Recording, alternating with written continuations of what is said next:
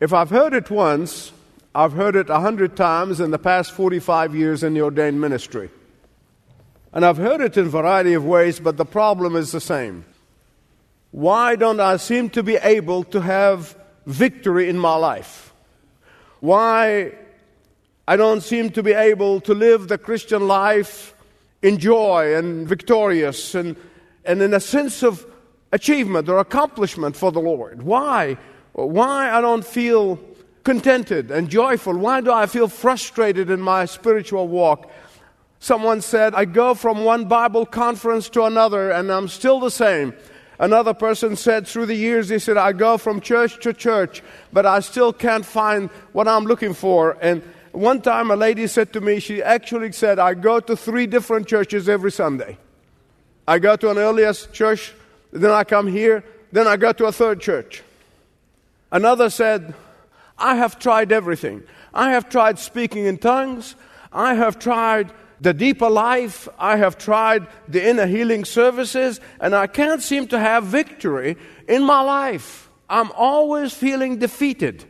Why in the body of Christ? I can tell you why. The bottom line is they all have one thing in common, and that is a faulty view of worship. A faulty view of worship. What people call worship these days has no resemblance of biblical teaching or biblical worship at all. The question is, what is worship? The word comes from the Latin origin. When we get it into the English language, the Hebrew is different, but it's the same meaning. But the Latin word, the original word, is worthship. That's where it comes from. Worthship. So the question is, what is God worth to you? What is God worth to me? Romans chapter 12 gives us a picture of what is true worship is all about. At the heart of worship is not what we can get out of it, but what we can give to it. That is really the bottom line, and that's where the confusion comes from.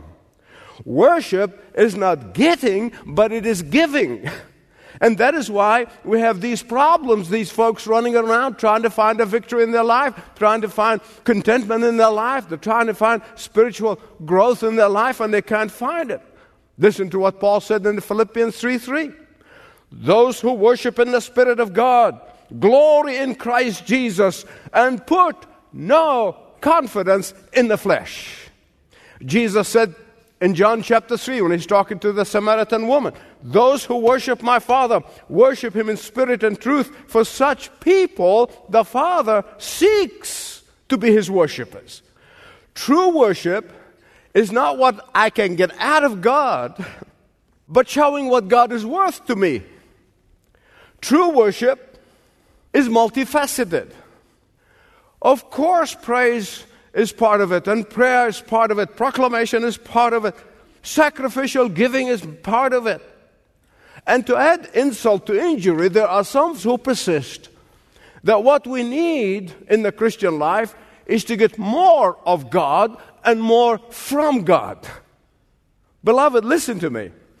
In Ephesians chapter 3, he said, in Christ Jesus, we have already been blessed with every spiritual blessing. How many? In Christ Jesus, we already have all the treasures of wisdom and knowledge. How many? All. In Christ Jesus, we have been made complete. The joy and the contentment in the Christian life is not striving to get more out of God and get. Instead, give more of ourselves to God. Can I get an amen? Because God already gave you everything that you have. Everything. What we need to do is appropriate what He already has given us. And you need to know how to do that. In fact, Romans 12 tells us how to do that. Here in Romans chapter 12, verses 1 to 8, Paul gives us the only way for true joy, for contentment, for satisfaction, for victory in the Christian life. Please listen to me. Worship is not getting high on some emotional high and then it wears off and then you're back in the dumps in worse condition. No. Verse 1. Therefore, I urge you in the view of the mercies of God to offer your bodies as living sacrifice, holy and pleasing to God. This is your spiritual worship. Remember the principle of therefore? In fact, here tells us what it is for. The mercies of God. Therefore, in view of the mercies of God, in view of what you saw in the last message from Romans chapter 11, particularly verse 33, oh, the depth of the riches of the wisdom of God, the incredible mercy of God. Now that He had shown mercy both to Jews and Gentiles to believe in Jesus, those branches that already grafted in, the Gentiles, or the branches were natural, the Jews. Now that He's shown mercy to all, and because of that mercy, therefore, it is your response, it's my response to this unbelievable, indescribable, unfathomable mercy of the grace of God. Therefore, this is your expression of gratitude and thanksgiving to the mercy of God. Therefore, this is your secret for contentment and joy and victory and satisfaction in God. What is it? Offering God your spiritual worship. How do I offer God my body as a spiritual sacrifice? I could jump on this altar like they do in the Old Testament. Okay, God, I'm on the altar.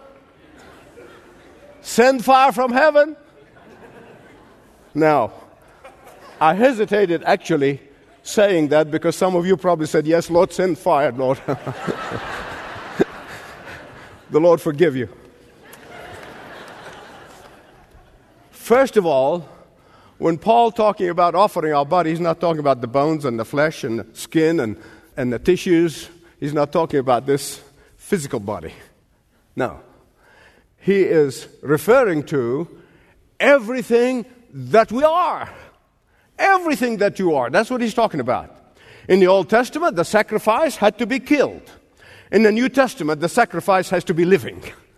Oh, it's a lot harder to live for Jesus than to die for Jesus. Did you know that? In the Old Testament, the sacrifice cost a portion of one's income. In the New Testament, you must be prepared to sacrifice everything. In the Old Testament, sacrifice had to be without blemish. In the New Testament, the sacrifice has to be complete and a total surrender. In the Old Testament, the sacrifice brought sweet-smelling savor to the nostrils of God. In the New Testament, the sacrifice must be pleasing to the Lord. One of the sad things are that the very people who are running around from Bible conference to Bible conference and seminar to seminar, from church to church, looking for exciting experience, new experience, those are the very people who might be giving God the crumbs of their money, who are giving God the crumbs of their time, not the first hour and the first fruit. They're giving God the crumbs of their energy instead of the first burst of the energy. And that is why Paul is saying, I appeal to you. He literally saying, I beg you, I am pleading with you, I beg you, I urge you with every ounce of my being, I'm asking, urging you. Please, please, please, please, please understand what worship is all about, because it is the secret to your true and permanent lasting fulfillment. You know, one thing I've noticed through the years is that the more God blesses us, the less we're willing to give of ourselves. I've seen it too many times to doubt it. The more God blesses us, the more we want to hold on to His blessings and not depart from it and hand it back to Him. If God puts a gun to your head and says, give or else, what are you going to do? Be honest with me. You're going to give, right? Why? Fear. Beloved, fear is not our faith. That is not our faith. Some other religion. Our faith is not a faith of fear. It is a faith of an expression of gratitude and thanksgiving and praise and adoration and worship. Our faith is not legalism, but thanksgiving. As many of you already heard me, you heard I have certain heroes in the Christian history. One of them is William Booth, the founder of the Salvation Army. He went to see the eye doctor with his son Bromwell one day. And the eye doctor examined him. And then he took his son Bromwell aside. He said, Bromwell, I need you to break this news to your father. He was given that unenviable task of telling his dad that he's going blind. And so Bromwell said to General Booth, I'm afraid we don't have very good news. General Booth said, you mean I'm going to go completely blind? In a very British understatement, Bromwell said, I fear that's something we need to contemplate. Isn't that amazing? I love it. General Booth said to his son, you mean I can never see your face again this side of heaven? No, Dad, probably not. Not in this life. Then General Booth was quiet for a little while. And then he said, well, I served God with my eyes. Now I can serve Him without my eyes. Beloved, this is a man who understood what it means to offer himself totally without reservation in true worship. Most of us would have said, well, it's over for me now. I can't do much now. I'm inadequate to serve God now. I can't serve anymore. I have no gifts. I appeal to you by the mercies of God to offer all of you as a living sacrifice, pleasing to the Lord. That is your acceptable. That is your act of worship. I know, and I thought about this long and hard. This is a strange language for our 21st century. It really is very strange. A culture that says, get all you can, and can all you get, and sit on the lid. How can I do this? Well, I'm glad you asked. It means wherever your body goes, there goes the act of worship. Where your body goes, there goes a living sacrifice. A living sacrifice. I used to tell people, particularly in the early days when I counseled young couples, and I would say, it's a lot easier to say to my wife, I'll die for you. It's a whole lot easier to say, I'll take a bullet for you. But it is harder to say, every day I'm going to die to self so that I can live for you. And it's the same with God. You say, well, I can die for God, yes, but living for God, it's a slow death. Slow death to self, life for Christ in you. Wherever you go, there goes a living sacrifice. In the boardroom, there is a living sacrifice. In the factory floor, there is a living sacrifice. In the housework, there is a living sacrifice. In parenting, this is a living sacrifice. In serving, in giving, I'm a living sacrifice everywhere I go. Beloved, the motive of giving of self in spiritual worship must always be generated out of response to God's mercy. Always. The object of giving is pleasing the Lord. Pleasing the Lord. Before I utter a word out of my mouth, I'll ask, are these words going to be pleasing to the Lord? Before I speak ill of someone or express ingratitude towards someone, I ask, is that going to be pleasing to the Lord? Before I allow bitterness to seep into my heart and begin to feel sorry for myself in selfishness, I ask, is this really pleasing to the Lord? Before I allow my feet to take me to places where I should not and must never go, I ask myself, is this living sacrifice? Is this pleasing to the Lord? That is what it's all about. Beloved, surrender is a total job. When God tested Abraham and He said to him, give me Isaac, He basically was saying to him, give me everything you have. Because Isaac, the son of promise, meant everything to Abraham. You know what Abraham, according to Hebrews now that we know it, Abraham said, well, man, we're going to see some miracles. God is going to raise some dead. We're going to raise my dead son. Can't wait to see how God is going to work this one. Why did God ask Abraham to do that? God doesn't need Isaac. He gave him Isaac. He wanted to see if Abraham's affection moved away from the Lord and placed it on the blessing. He wanted to witness his obedience and surrender. He wanted Abraham to say, Lord, everything I have comes from you. It's yours. God doesn't want it. He wants you to be willing to surrender it. When David could not build the temple, it's the longing of his heart to build the temple to the Lord. He takes his entire net worth, puts it aside, said, take it all. Use it. Therefore, I urge you, brethren, in the view of the mercy of God, to offer yourselves totally, completely as a living sacrifice, holy and pleasing to God, which is your spiritual worship. Then immediately the Apostle Paul goes to speak about the spiritual gifts, which every believer has at least one. Some of you have more than one. Verse 2. Do not conform any longer to the pattern of this world, but rather be transformed by the renewing of your mind. And then, and here I'm adding, this is a Yusuf part, and only then. And then will you be able to discern the will of God. We live in a culture, it grieves me no end with this conformity mentality. It's alive and well. I mean, you see it all over the place. Conformity. Anybody tries to be different, immediately jump on him or her.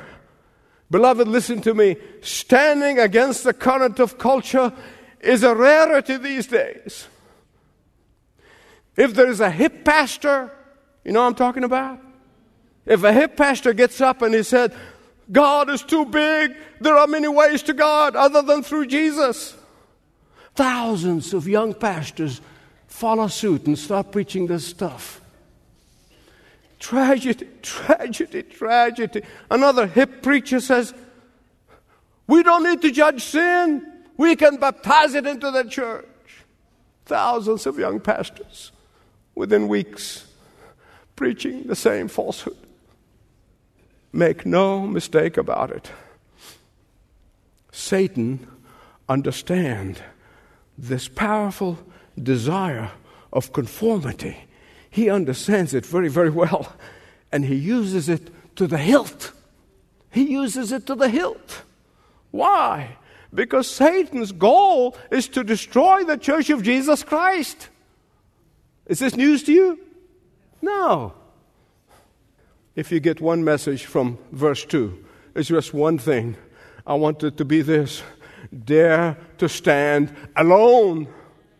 Dare to be different from the masses. Dare to stand firm when everybody else is caving in. Dare to be a Daniel. Dare to be a Shadrach, Meshach, or Abednego. Dare to say no when everybody else is saying yes. Dare to say no. That is not biblical. Dare to testify. Dare to stand courageously against the unbiblical church. Even if you have to walk out of that church, walk out. Why? Because the transforming of your mind produces transforming of your will. And the transforming of your will is going to reveal the will of God to you. And you and the will of God will be one, in and out in the same mind as Christ Jesus. The word transform here that is used, the original word, is the word from which we get metamorphosis, where something is transformed from one form into another. It's like a change of the tadpole into a frog or a caterpillar into a butterfly. In fact, in this same word is used here.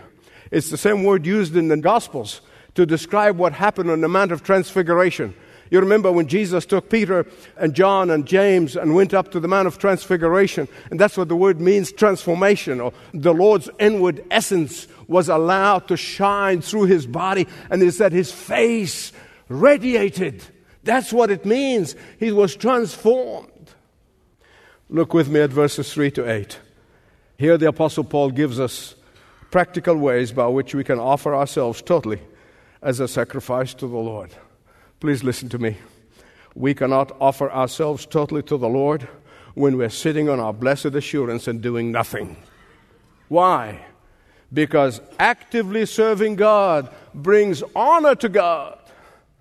And here's the sticky wicket, as they say in England. None of us are exempted. None of us exempted. Why? Because none of us have been exempted from receiving the Holy Spirit with all the gifts that He brought to us. Beloved, listen to me. Study after study after study. I've always been fascinated by this.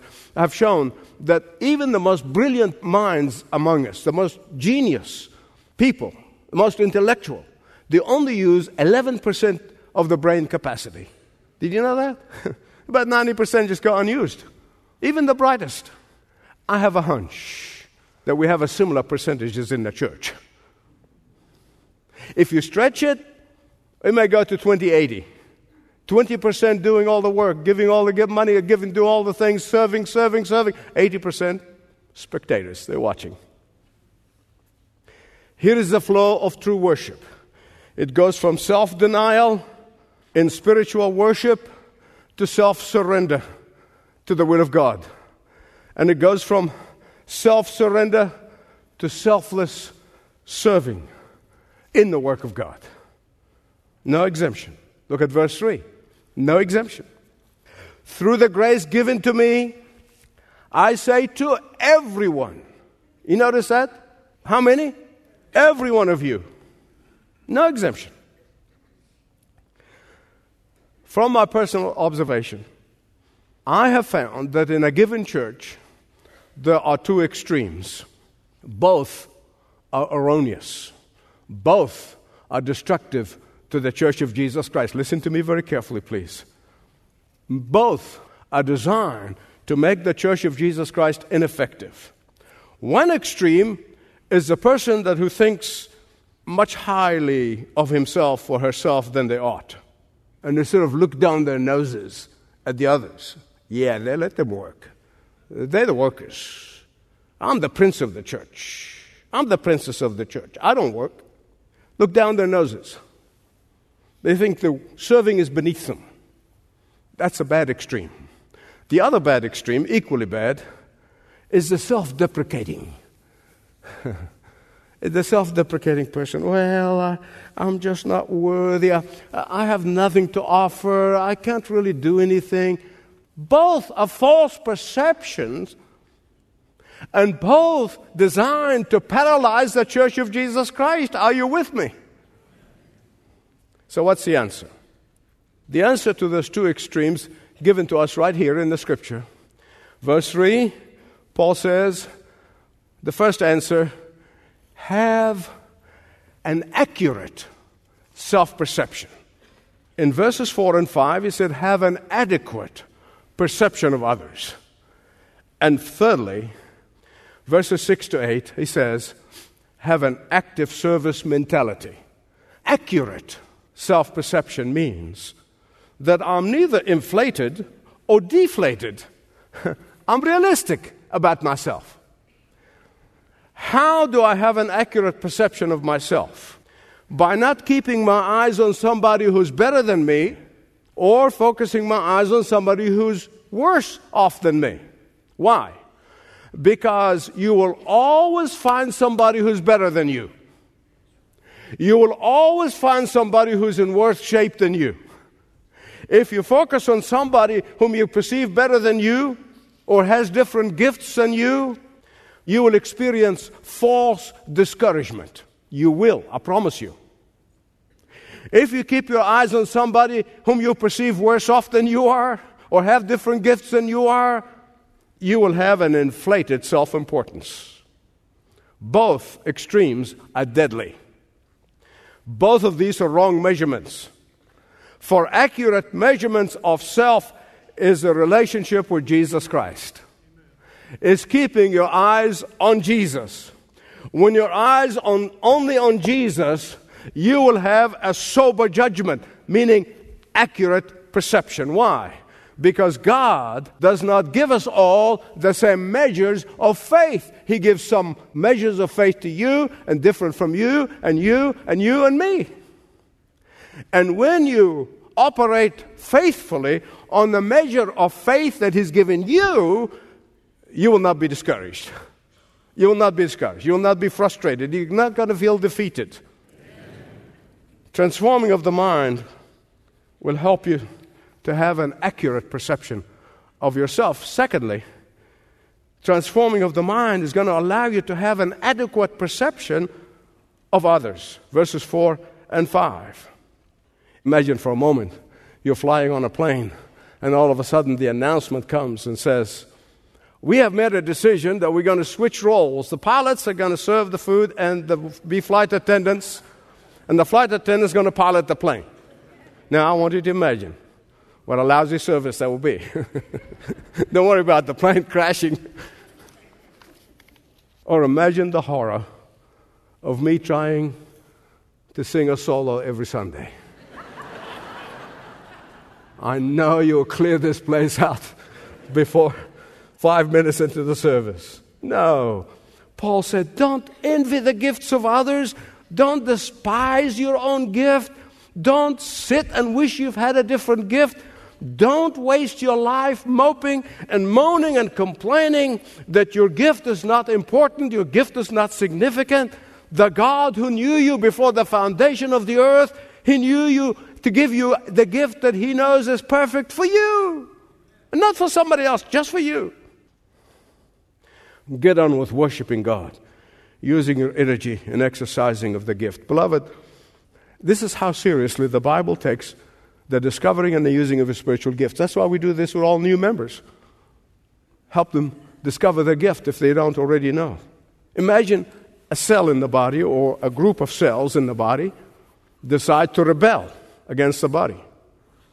We're not going to cooperate with the rest of the body. You know what we call those cells? Cancerous cells. That's what the doctors call them. Those rebellious cells, they're cancerous cells. Unless they get corrected, they can destroy the life.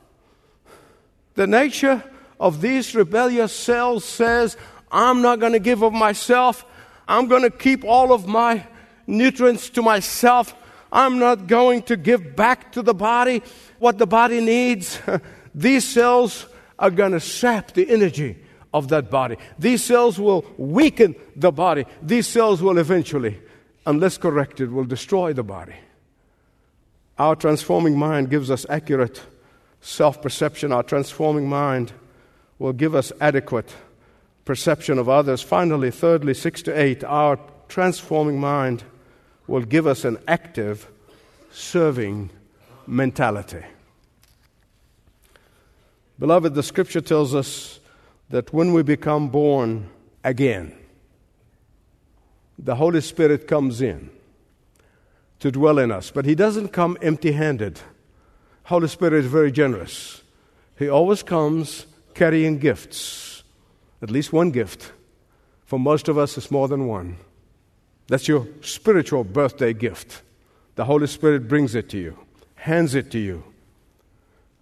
The saddest part to me is the person who never, ever opened the gift to know what it is. The next saddest person to me is the person who opens the gift and says, oh, I don't like that.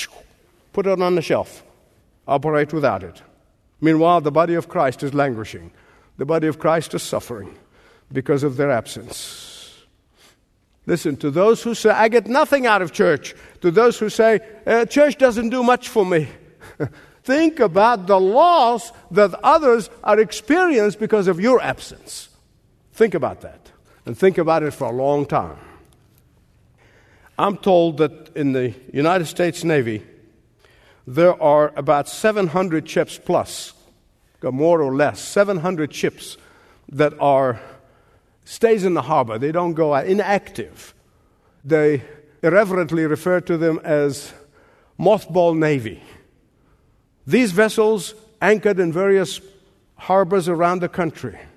They are constantly receiving excellent maintenance.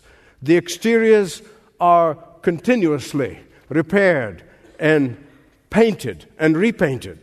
The hulls are continuously bombarded by electric impulses designed to retard the process of rust or corrosion. While most of these ships could be ready in a short period of time for active service, at present they just sit in the harbor.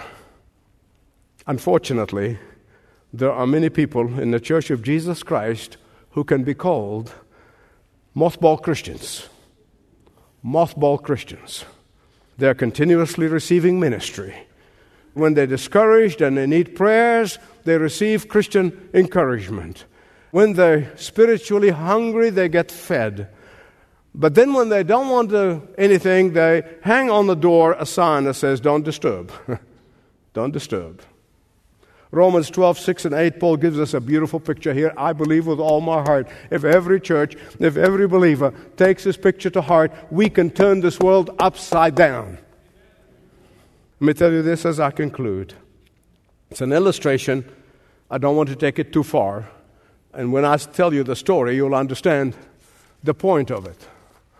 After World War II, there were a group of German students, Christian German students, who volunteered to go to England and help repair a very well-known, famous cathedral that was bombed by the Germans during the war.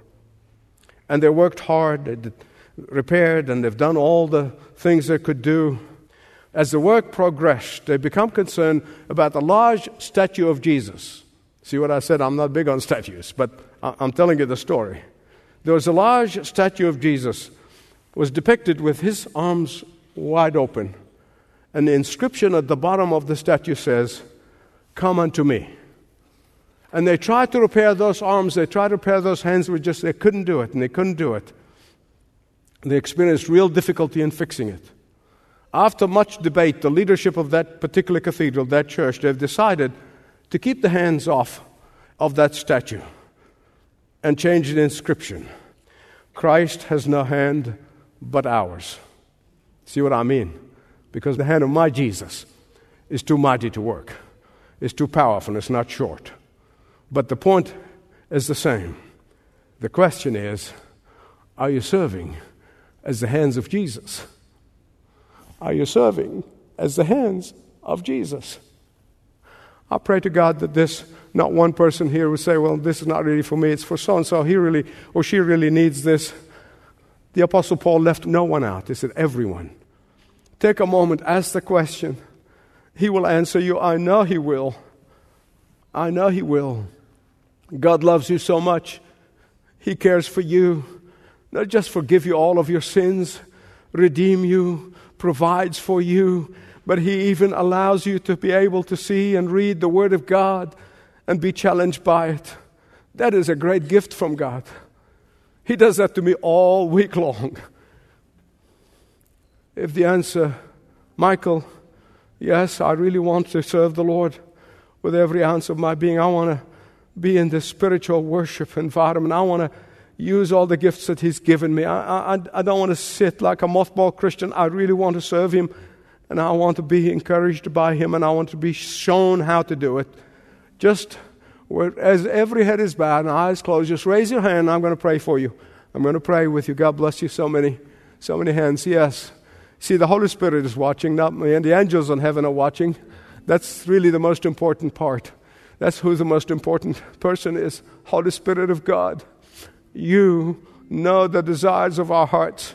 And you, Holy Spirit, inspired David 3,000 years ago to say, delight yourself in the Lord, and he will give you the desires of your heart. Father, we want to delight ourselves in you. Lord Jesus, we want to delight ourselves in your will. We want to offer to you our bodies, everything we are, to be acceptable and pleasing to you. Will you hear our prayers? I know you will, and I know you already have, because we pray in the matchless name of Jesus. And all of God's people said amen, and amen, and amen.